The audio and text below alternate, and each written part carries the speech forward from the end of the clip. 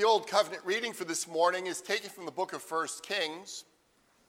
1 Kings chapter 10, beginning at verse 1. We'll be reading through verse 10 this morning. The word of the Lord. Now when the queen of Sheba heard of the fame of Solomon concerning the name of the Lord, she came to test him with hard questions. She came to Jerusalem with a very great retinue, with camels, bearing spices and very much gold and precious stones. And when she came to Solomon, she told him all that was on her mind. And Solomon answered all her questions. There was nothing hidden from the king, but he could not explain to her. And when the queen of Sheba had seen all the wisdom of Solomon, the house that he had built, the food of his table, the seating of his officials, and the attendance of his servants, their clothing, his cupbearers, and his burnt offerings that he offered at the house of the Lord, there was no more breath in her. And she said to the king, "The report was true that I heard in my own land of your words and of your wisdom, but I did not believe the reports until I came, and my own eyes have seen it. And behold, the half was not told to me. Your wisdom and prosperity surpassed the report that I heard. Happy are your men, happy are your servants who continually stand before you and hear your wisdom. Blessed be the Lord your God, who has delighted in you and set you on the throne of Israel. Because the Lord loved Israel forever, he has made you king, that you may execute justice and righteousness." Then she gave the king 120 talents of gold and a very great quantity of spices and precious stones. Never again came such an abundance of spices as these that the queen of Sheba gave to King Solomon. Here endeth the Old Covenant reading. The New Covenant reading is taken from the Gospel according to Matthew. Matthew chapter 12, beginning at verse 22. We'll be reading through verse 37 this morning. The word of our God. Then a demon-oppressed man who was blind and mute was brought to him, and he healed him so that the man spoke and saw. And all the people were amazed and said, "Can this be the son of David?" But when the Pharisees heard it, they said, "It is only by Beelzebul, the prince of demons, that this man casts out demons." Knowing their thoughts, he said to them, "Every kingdom divided against itself is laid waste, and no city or house divided against itself will stand. And if Satan casts out Satan, he is divided against himself. How then will his kingdom stand? And if I cast out demons by Beelzebul, by whom do your sons cast them out? Therefore, they will be your judges.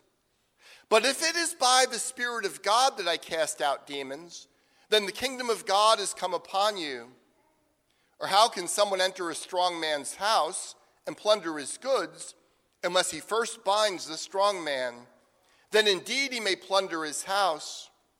Whoever is not with me is against me, and whoever does not gather with me scatters. Therefore I tell you, every sin and blasphemy will be forgiven people, but the blasphemy against the Spirit will not be forgiven. And whoever speaks a word against the Son of Man will be forgiven, but whoever speaks against the Holy Spirit will not be forgiven, either in this age or in the age to come. Either make the tree good and its fruit good, or make the tree bad and its fruit bad, for the tree is known by its fruit. You brood of vipers, how can you speak good when you are evil? For out of the abundance of the heart and the mouth speaks. The good person out of his good treasure brings forth good, and the evil person out of his evil treasure brings forth evil. I tell you, on the day of judgment, people will give account for every careless word they speak. For by your words you will be justified, and by your words you will be condemned. Please keep your place here in the Gospel according to Matthew, as this will be the primary portion of God's Word for our morning sermon. The Lion of the tribe of Judah is astonishing in his mercy, but he is not a wimp. This is one of the ways in which modern Westerners tend to get the doctrine of God so terribly wrong. When unbelieving Westerners tend to think about God, when they think about him at all, they tend to think of him as sort of a cream puff who really just wants everybody to have a really nice day. Now, of course, while we have a particular problem with that in our own day, it's not a new idea. Some 200 years ago, Heinrich Heine penned this famous line, "Of course God will forgive me. That is his job." And do you know that many of your neighbors actually think just like that? Of course God will forgive me. Well, that's what God does. And liberal theology has been built on this very neutered idea of God, which strips him of his holiness, strips him of his sovereignty, strips him of the fact that he has promised to bring the world into judgment for our sin. Richard Niebuhr famously summed up the liberal approach to theology like this: a God without wrath brought men without sin into a kingdom without judgment through the ministrations of a Christ without a cross. Beloved, this morning's passage makes clear just how wrong-headed this view of God actually is. We're going to look at this morning's passage under 5 main headings. First, division. Second, Christ the conqueror. Third, amazing grace. Fourth, the unforgivable sin. And fifth, you must be born again. Now, don't panic.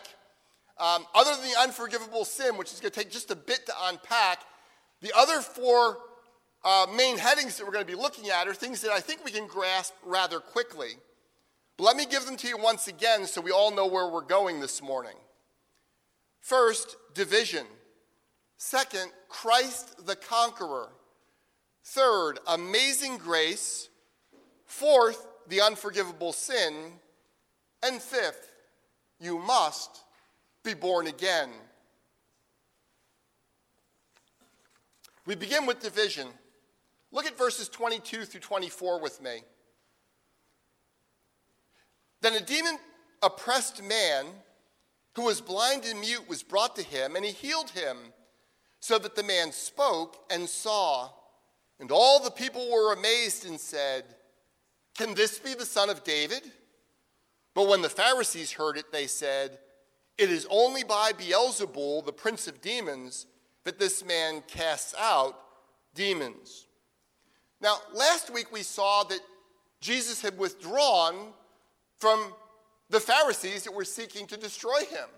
He withdrew to the Sea of Galilee and to the surrounding hill country, right? And so now that Jesus has pulled back from those who were out to bring a premature conclusion to his ministry, we're not entirely surprised that the crowds would respond to this astonishing miracle that he did by wondering if he could be the son of David, that is, the Messiah. Jesus had already inflicted a type of judgment on the Pharisees by withdrawing from them. It's important for us to remind ourselves that one of the worst things that God can ever do to a sinner is to leave that sinner to him or herself. And that's what Jesus has done. So when Jesus heals a demon-possessed man who was both blind and mute, we are not surprised that the people, the crowds that were at least interested in Jesus, were in fact amazed. And they begin to speculate a bit, saying, "Can this be the son of David? That is the Messiah." Now, the fact that they asked this question reveals they don't yet fully know who Jesus is, right? They're not going, "He is the Messiah." They're simply saying, "Could he be?" And yet we can get a sense of their excitement, and we can reasonably hope that their excitement might move fairly quickly into genuine faith. Nevertheless, it turns out that a few of the Pharisees have actually followed Jesus. They haven't all left him alone. And they are on the horns of a rather difficult dilemma. I would tell you to put yourself in the seats of these Pharisees for a moment, but I really don't want you to do that. But do realize they're on the horns of a really difficult dilemma. There is a limited number of times that you could try to get people to ignore the fact that Jesus is doing things that no man has ever done since the foundation of the world. Right? He's opened the eyes of a person born blind, for example. And right here in this passage, he casts out a demon, he heals him of his deafness, and he opens his eyes so that he can see, all by the word of his command. Now forget for a moment the power of Jesus in casting out the demon, which we're actually told he's doing by the Holy Spirit, right? The power of the Spirit of God.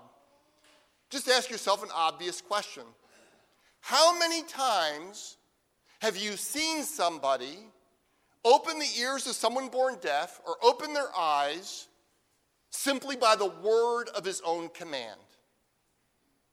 0? Yeah, me too.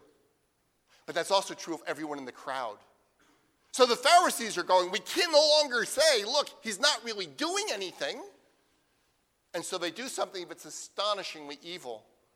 They say he's doing these things, particularly casting out the demons, by the power of Beelzebul, the Lord of the Flies, a way of talking about Satan. It's an astonishingly wicked thing for them to do. Unlike the crowds, these Pharisees reveal that in their hearts, they stand in diametrical opposition to Jesus and to his ministry. See, the Pharisees do not merely fail to believe. They don't misunderstand. When the truth comes incarnate and is standing right in front of them, they get the truth, they hate the truth, and therefore they reject the truth. And in doing so, they show they're not simply against Jesus, they're against the Father who has sent them. They are revealing the hardness of their hearts against God. They have set themselves against Almighty God and against God's plan to set the world to right. The division between those who are curious, right, they're interested in Jesus, and those who hate Jesus is becoming increasingly clear. The Pharisees were, in fact, used to being deferred to on religious matters. It would have been common for most people in Israel. They looked up to the Pharisees, they respected them, to actually bend the way they behaved, the way they talked, in a way that would be deferential to the Pharisees. They'd both praise the Pharisees, they would honor them, but when the Pharisees were around, they would behave a little differently so that they would receive the praise of the Pharisees rather than their condemnation. But if these Pharisees thought that they were going to bend Jesus to their will so that he would become their sort of Messiah, well, they were messing with the wrong King of Kings and Lord of Lords. As I say, Jesus is astonishing in his mercy. They could all see that, right? Through his healing, yes, but also through the way he talked and gave the gospel to the poor and to the weak. Jesus is astonishing in his mercy, but he is not a wimp. Jesus Christ is not a tame lion. Now, I've titled the next section, Christ the Conqueror. Jesus is the Good Shepherd. We just heard in the last chapter that a bruised reed he would not break and a smoldering wick he would not snuff out. That's entirely true. But what you want to hear from Jesus himself in his own words is that he has come with power as the king. He has come with authority as the king, the authority to bind up and cast out demons. Indeed, the authority to bind Satan and to pillage his kingdom. Verses 25 and 26. Knowing their thoughts, he said to them, every kingdom divided against itself is laid waste, and no city or house divided against itself will stand. And if Satan casts out Satan, he is divided against himself. How then will his kingdom stand?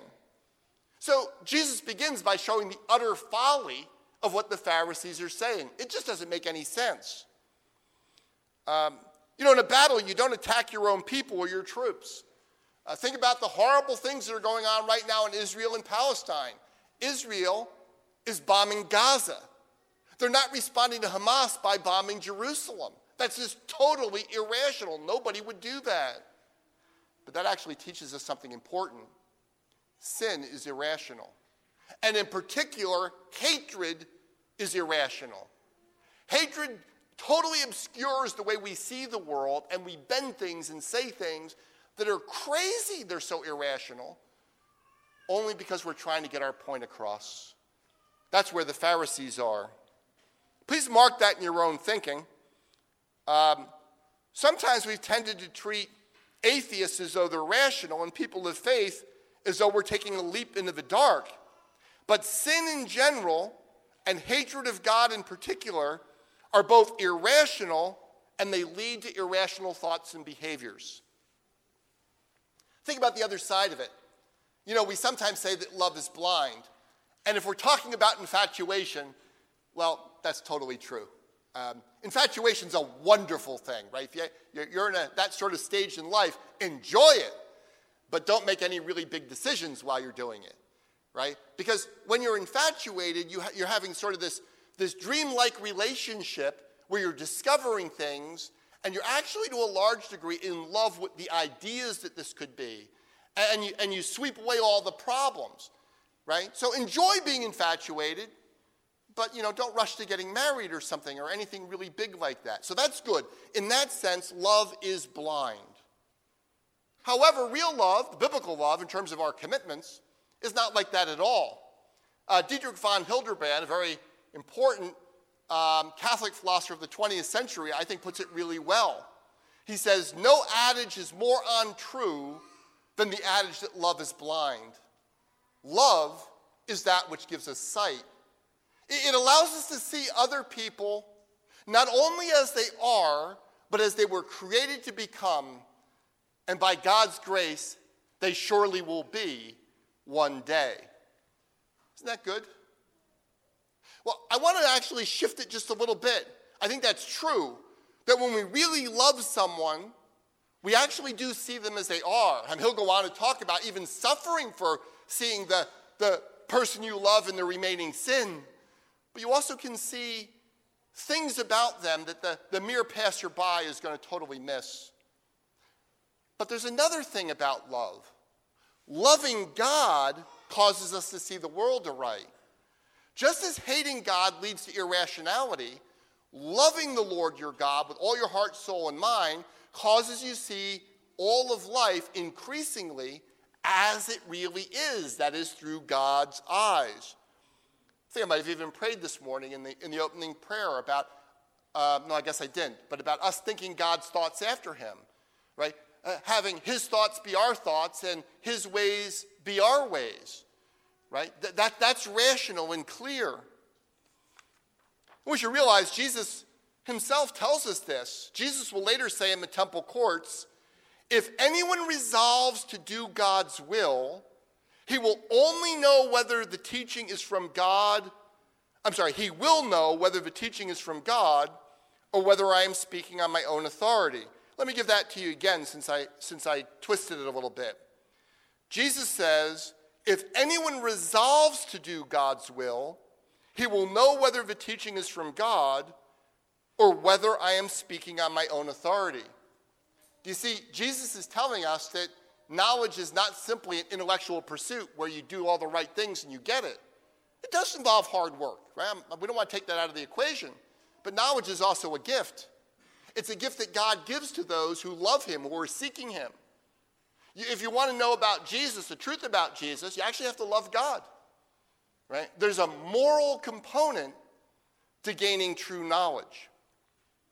Now, the problem with the Pharisees is not that they lacked evidence. The problem with the Pharisees is that they didn't love God and seek to do his will. Therefore, they were blinded by their own sin to recognizing the truth, even when the incarnate truth was standing right in front of them. Now, Christ's rebuttal takes a slight shift in verse 27. And it's a shift that raises an interesting question. Thankfully, it's not a particularly important question for us to answer. Verses 27 and 28. Jesus says, And if I cast out demons by Beelzebul, by whom do your sons cast them out? Therefore they will be your judges. But if it is by the Spirit of God that I cast out demons, then the kingdom of God has come upon you. Now our Lord's point is actually very simple and straightforward. The Pharisees are being rather selective in applying their principle. There are disciples of the Pharisees, people that they think are good and righteous people, who are engaged in trying to liberate people from the bondage of demons. And they praise their disciples, their fellow Pharisees, they praise them for doing this work by the power of the Spirit of God. And then they turn around to Jesus, who's doing far greater works. I mean, astonishing works, who's casting out demons all over the place, and they fail to recognize that he is the one preeminently who is doing this work by the Spirit of God. Indeed, they say that he is in league with Beelzebul. 2 points. First, the expression your sons does not necessarily refer to lineal descents, right? Physical sons. I think most of you get this, but it's something that's useful to keep in mind in the Bible, particularly in the Old Testament, but it shows up in the New as well. To call someone a son of something often just identifies them in that category. In fact, it's a normal way of talking about people of a nation. So if you say, you want to talk about the Ammonites, you say the sons of the Ammonites. Same thing with Israel. The sons of Israel are Israelites. And so this is not necessarily, and probably almost not, it's very unlikely that it would be, their physical sons. Right? So that's the first thing to realize. And second, Jesus raises an interesting question for us about the work of casting out demons in the first century. That's sort of that twist. We honestly don't know very much about it, what the Jews were doing. Later on, the Bible will talk, for example, about the Apostle Paul casting out an evil spirit. Right? So Jesus isn't the only one who does it. But we're told nothing in Scripture about Jews who are not Christians engaging in this work. And so Jesus is making an allusion to something that we really don't have a lot of information about. Nevertheless, as Jeffrey Gibbs points out, the God of Israel has always preserved for himself a remnant of true believers. A few such righteous Jewish individuals are commended in the Gospels and the infancy narratives. And although we possess no specific knowledge of particular cases, it is perfectly reasonable to think that God could have enabled such Israelites as members of the faithful in the land and believers in the Holy One of Israel to cast out demons by his power. Well, the big point is obvious. The Pharisees knew that some righteous Jews were engaged in this sort of ministry. They praised them, and they condemned Jesus for doing the very same thing. Right? It just reveals what horrible hypocrites they actually were, and again, that their hatred of God and hatred of Jesus led them to all manner of irrationality. Our Lord continues in verses 29 and 30. Or how can some of you enter a strong man's house and plunder his goods unless he first binds the strong man? Then indeed he may plunder his house. Whoever is not with me is against me, and whoever does not gather with me scatters. Those are hard words. As I've said, the Lion of the tribe of Judah is not a wimp. I think R.T. France puts it particularly well. He writes, the work of Christ in casting out demons, far from being in collusion with Satan, are a direct assault on his possessions. Satan's kingdom is under attack. The strength of Satan as the God of this world is acknowledged, but now at last he has more than met his match.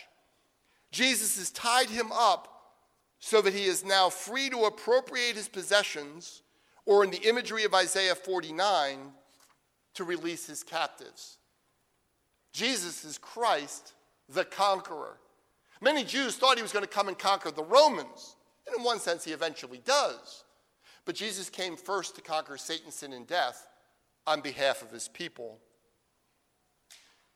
Here's something we could miss. I want to encourage you, please don't miss this.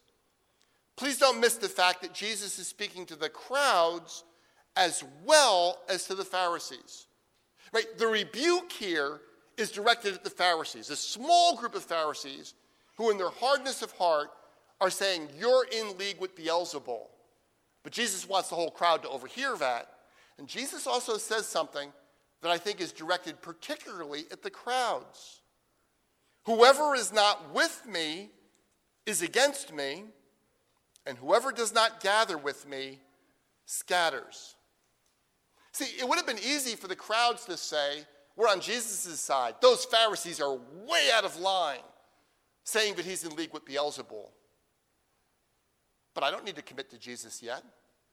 Right? I could be kind of in this neutral zone where I'm appreciating Jesus, I'm being nice about Jesus. I don't say anything really bad about Jesus. And Jesus says, I'm sorry, there's no neutral ground.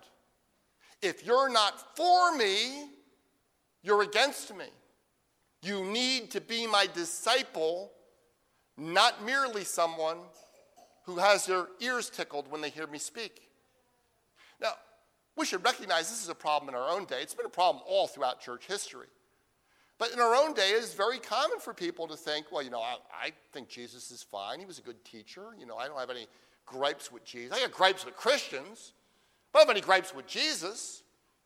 And they think Almighty God doesn't have any problem with that because they think they could take a position where they don't have to take a stand.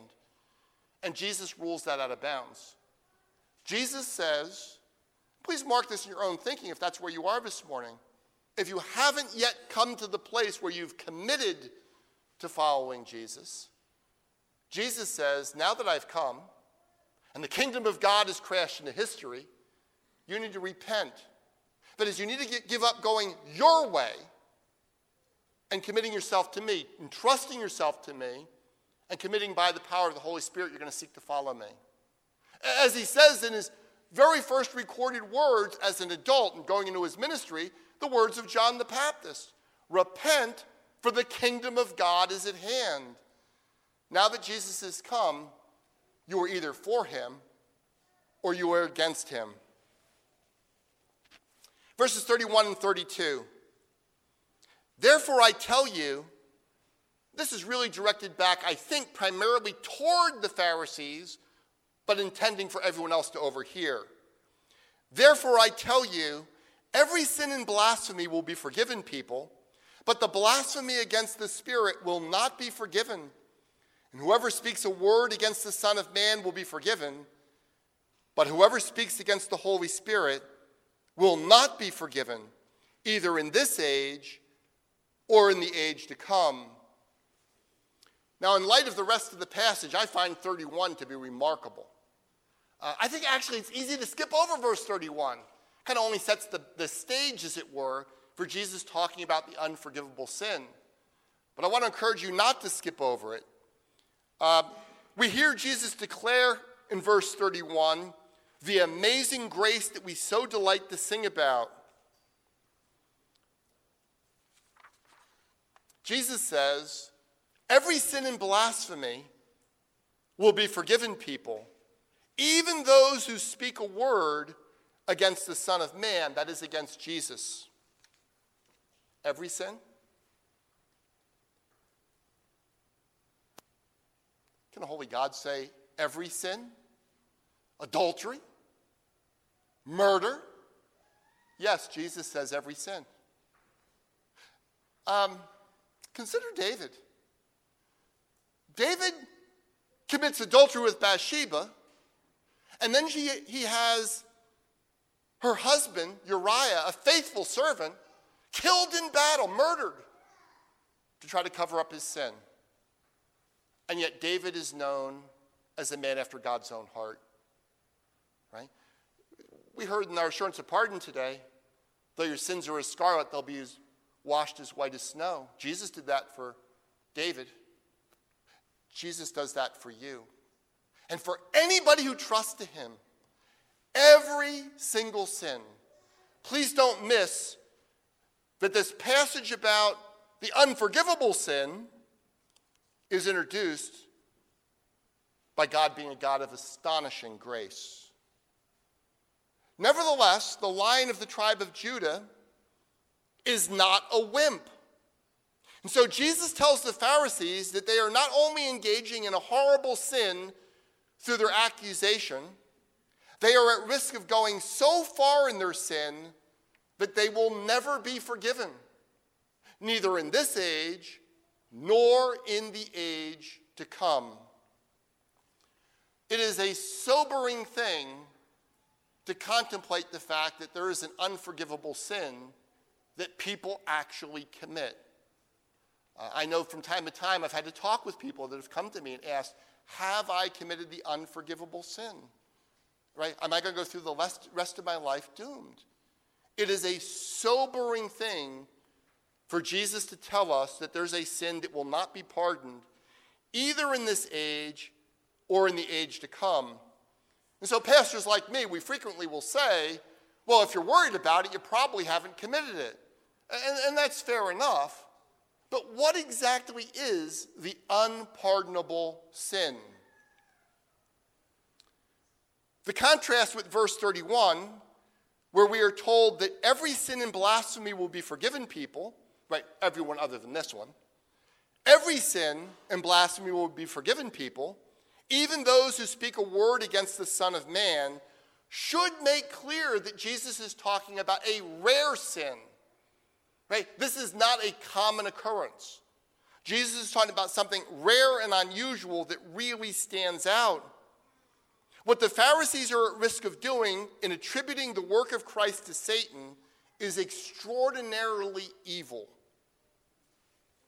Now, many evangelical commentators, in an effort to preserve the possibility that every person, so long as he or she has breath, can choose Jesus and be forgiven, have suggested that the unforgivable sin is remaining persistently hardened in unbelief against Jesus until you die. Right? Do you understand what their suggestion is? The unforgivable sin is remaining persistently hardened in unbelief, rebellion against Jesus until you die. And the attractive thing about that is it works theologically. If you remain persistent in your sin and don't repent until you die, in fact, not only will this sin not be forgiven, none of your sins will be forgiven. So it kind of works theologically, but it doesn't fit the passage. It's not what Jesus is talking about here. See, just think about the comparison. Jesus has said that if you speak against me, the Son of Man, that'll be forgiven to you.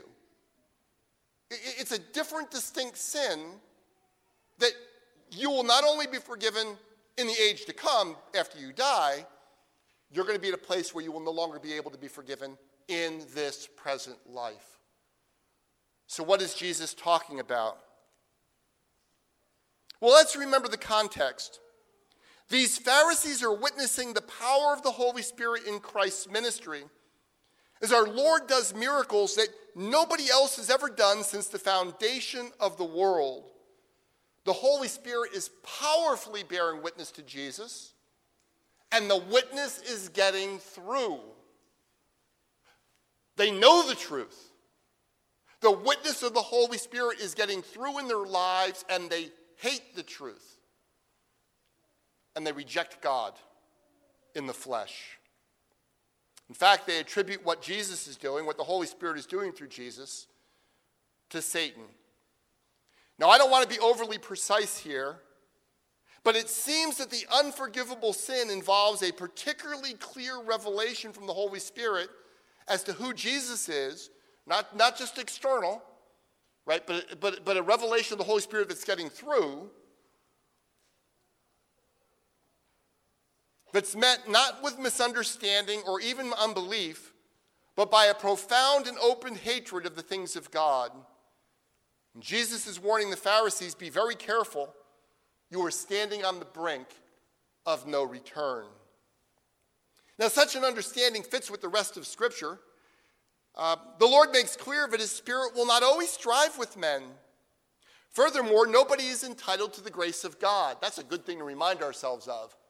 Nobody is entitled to the grace of God. No one's entitled to a first chance, let alone a second chance.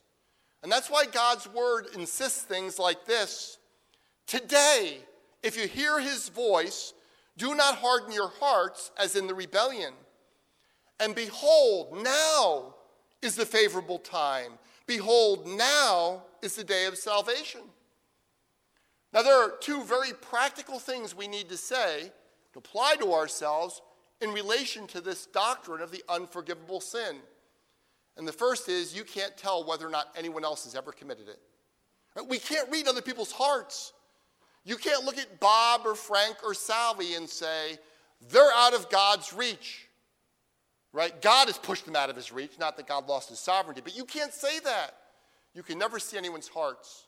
So what you do, what I do, is what God has called us to do, to proclaim the gospel to everyone. No exceptions. Right? We leave this matter to God. We don't try to figure out the hidden things of God. We deal with the revealed things. Our call is not to read the human heart. It's to be faithful to the Great Commission. Second, there is only one way that you can know for certain that you have not committed the unpardonable sin. So if some of you are wondering that in your own life, there is a way to know that you haven't committed this sin. But there's only one way, and that's to commit to following Jesus right now. See, if you trust in Jesus, you can know that you haven't committed it. Right? There is therefore now no condemnation. No condemnation for those who are in Jesus. How much? Not a little bit. Certainly not an unforgivable amount. There is no condemnation to those who are in Christ. And so the answer is, set aside all the trying to reason through it and just follow Jesus right now. Let me say, by the way, even if you haven't committed this unforgivable sin, if you don't turn and follow Jesus Christ, you are in fact living under the wrath of Almighty God. Right? Jesus is the one way where you enter into life and into life with all its abundance. You do not need to commit the unusual sin of blaspheming the Holy Spirit to remain under the wrath of God forever. Beloved, all you need to do is nothing. You cannot possibly know whether the Holy Spirit will give you another opportunity in the future.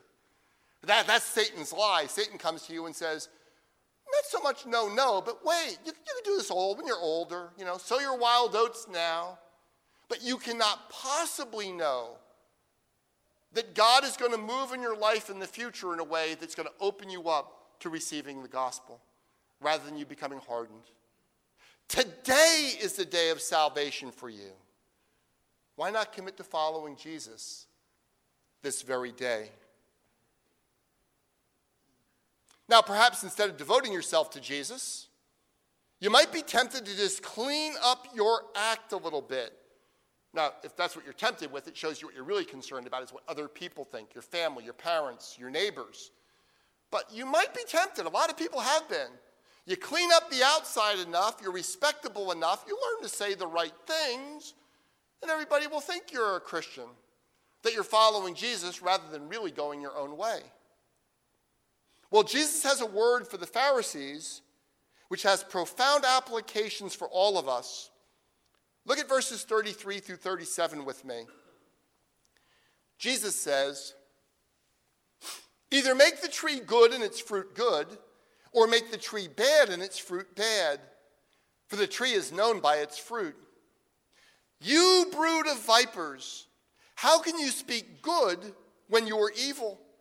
For out of the abundance of the heart the mouth speaks. The good person out of the good treasure brings forth good, and the evil person out of his evil treasure brings forth evil. I tell you, on the day of judgment, people will give account for every careless word they speak. For by your words you will be justified, and by your words you will be condemned. Now, we actually have a bit of a problem in understanding this passage rightly, because whenever we hear the word Pharisees, we think scribes, Pharisees, hypocrites. I mean, isn't that how you think about them? Right? A Pharisee, my first instinct is to think he's probably a hypocrite. I mean, that's not always true, by the way, so read the Gospels carefully. But that's not how they were perceived in the first century. Right? We hear hissing when we hear the word Pharisee. First century Jews heard applause. They were the respected, devoted people. They were seeking to live out being set apart for God's glory. And they worked really hard to know the law. We have to get that their outside was all cleaned up, right? Just as you might be tempted to do with your own life. The Pharisees actually looked really good on the outside, but Jesus is saying that these particular Pharisees are rotten to the core. See, it's out of the abundance of the heart that the mouth speaks. And what they are saying about Jesus and his ministry makes clear that for all their outward displays of piety, they are really a brood of vipers. I mean, that's not a nice thing to call anybody, whether in the first century or today. Now, we might think that people can cover over their speech as easily as they can change to having respectable behaviors. And the truth is, people can clean up their speech, learn the right lingo, and so on. But actually, I think this is a lot harder to do than we imagine. Ultimately, if you listen to people talk and you hear how they talk about Jesus, how they talk about their neighbors, and so on, you start discovering a great deal about how they are. Here's a tip for you young people who are considering dating somebody. They're going to say nice things about you. That's not really a tell. But do you pay attention to how they talk about other people they meet, the people at work? If all the people they work with are complete idiots, that's a really bad sign. They're revealing something about their own heart and how they view other people. And if they're a Christian and they talk about other Christians that have different traditions and they disagree with us about certain things, do they talk about them as though they're brothers and sisters in Christ, or do they talk about them as though they're our enemies because they don't do things our way? That reveals something about them. It's actually a lot harder for people to totally change the way they talk than it is to change the way they look. Because out of the abundance of the heart, the mouth speaks. Now, that being said, we don't need to apply this to other people so much, unless you're going to do something big like marry somebody, right? Or go in a business partnership where someone, you got to really kind of get to know them really well. We got to apply this to ourselves. Are we simply trying to clothe the outsides? See, the word that Jesus is saying here has two applications. One is very clear to the Pharisees. They are clearly outside the kingdom of God, right? They are clearly evil. And the other is to the crowd, who's not necessarily outside the kingdom of God. We should remember there were Jews who were saved before they came to full faith in Jesus, right? They were believing God. They didn't quite understand everything. But most of them are actually still outside the grace of God.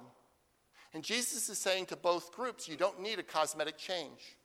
You need a new heart, right? You need to be born again.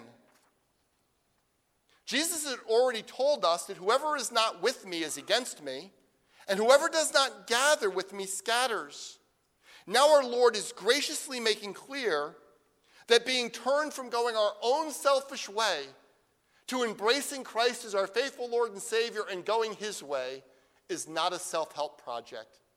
It's something that God needs to do in you and on your behalf. Beloved, you do not need to carefully polish the outside of your life. What you and I need is to be born again from above. We need the Lord, the giver of life, to take out our hearts of stone, to give us tender hearts that will love him. Then and only then will our words and our deeds truly become pleasing in God's sight. See, you could fool your neighbor. You could fool me as your pastor, but you can't fool Jesus. Beloved, the Lion of the tribe of Judah is not a wimp.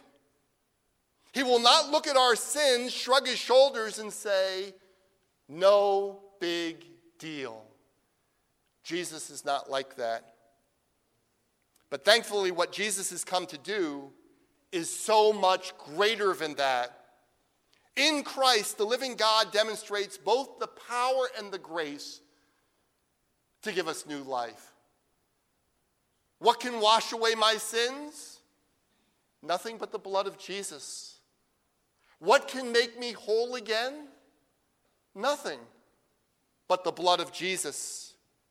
And Jesus says, Come unto me, all ye who labor and are heavy laden, and I will give you rest. Praise be to God. Amen.